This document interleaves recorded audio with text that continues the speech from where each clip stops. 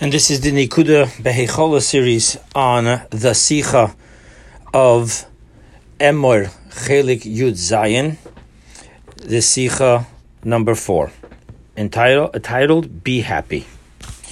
Based upon a verse in our Torah portion, Maimonides rules, and I quote, "Even though it is a mitzvah to rejoice on all the festivals, there was an additional celebration in the temple on the festival of Sukkot, as the verse commands, quote, and you shall rejoice before God your Lord for 7 days," end quote of the verse. Continuing with the quote of Maimonides, what was done?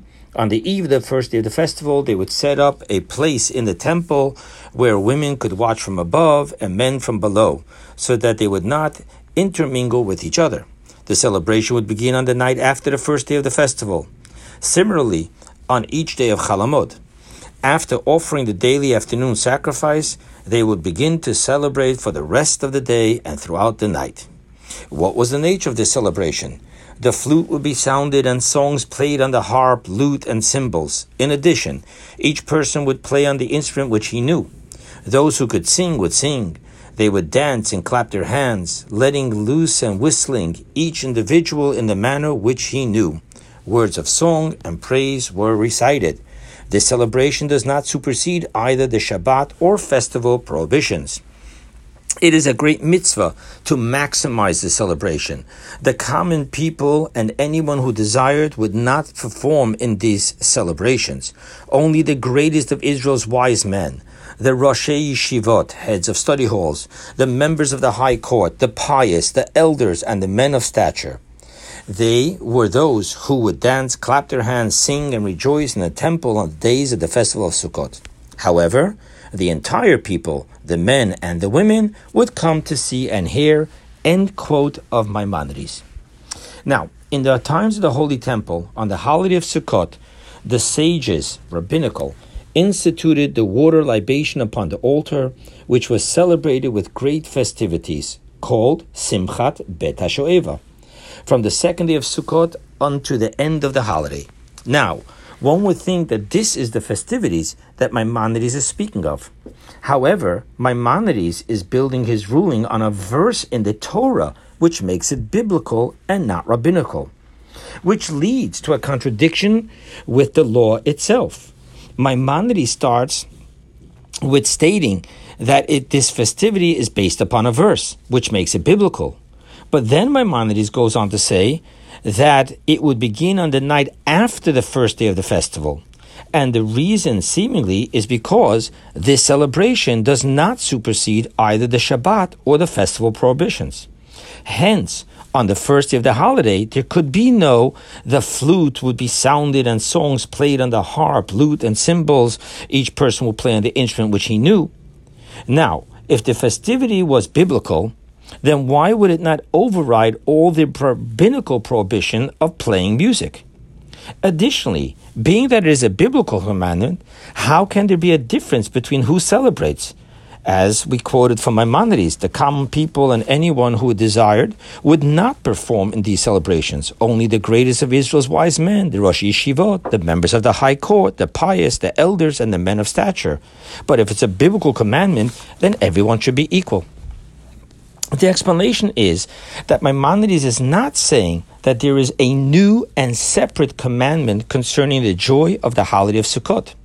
Rather, the commandment is concerning all holidays. As we see in Deuteronomy, the verse says, "And you shall rejoice in your festival, you and your son and your daughter."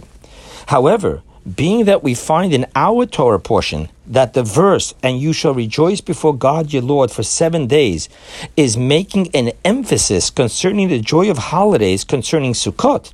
Hence, Maimonides is ruling, even though it is a mitzvah to rejoice on all the festivals, there was an additional celebration in the temple on the festival of Sukkot.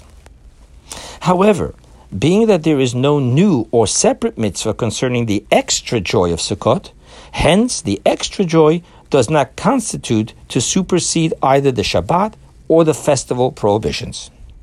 However, there is a question that remains. Being that this specific extra joy of holiday, joy of Sukkot, is a biblical emphasis, why then is not for everyone equally to celebrate? Maimonides, after the laws of the extra joy of Sukkot, states, quote, "The happiness in which a person should rejoice in the fulfillment of the mitzvot and the love of God who commanded them is a great service." End quote.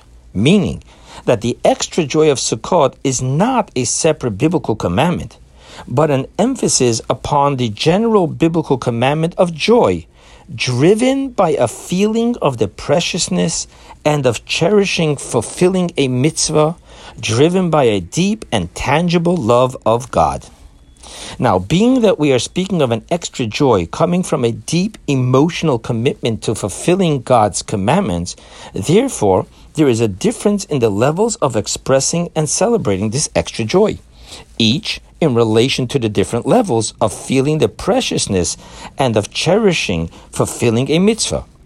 Hence, you have the greatest of Israel's wise men, the Rosh Yeshivot, the members of the high court, the pious, the elders, and the men of stature.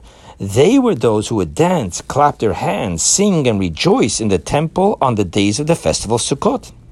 But nevertheless, however, the entire people, the men and the women, would come to see and hear, manifesting their own level of extra joy, driven by their own love of God and preciousness in fulfilling His commandments. Now, in closing, an amazing lesson. One may think, I can be happy on the auspicious days of Sukkot, which is a portal to joy. However, after Sukkot, on a regular day, how can I truly be happy?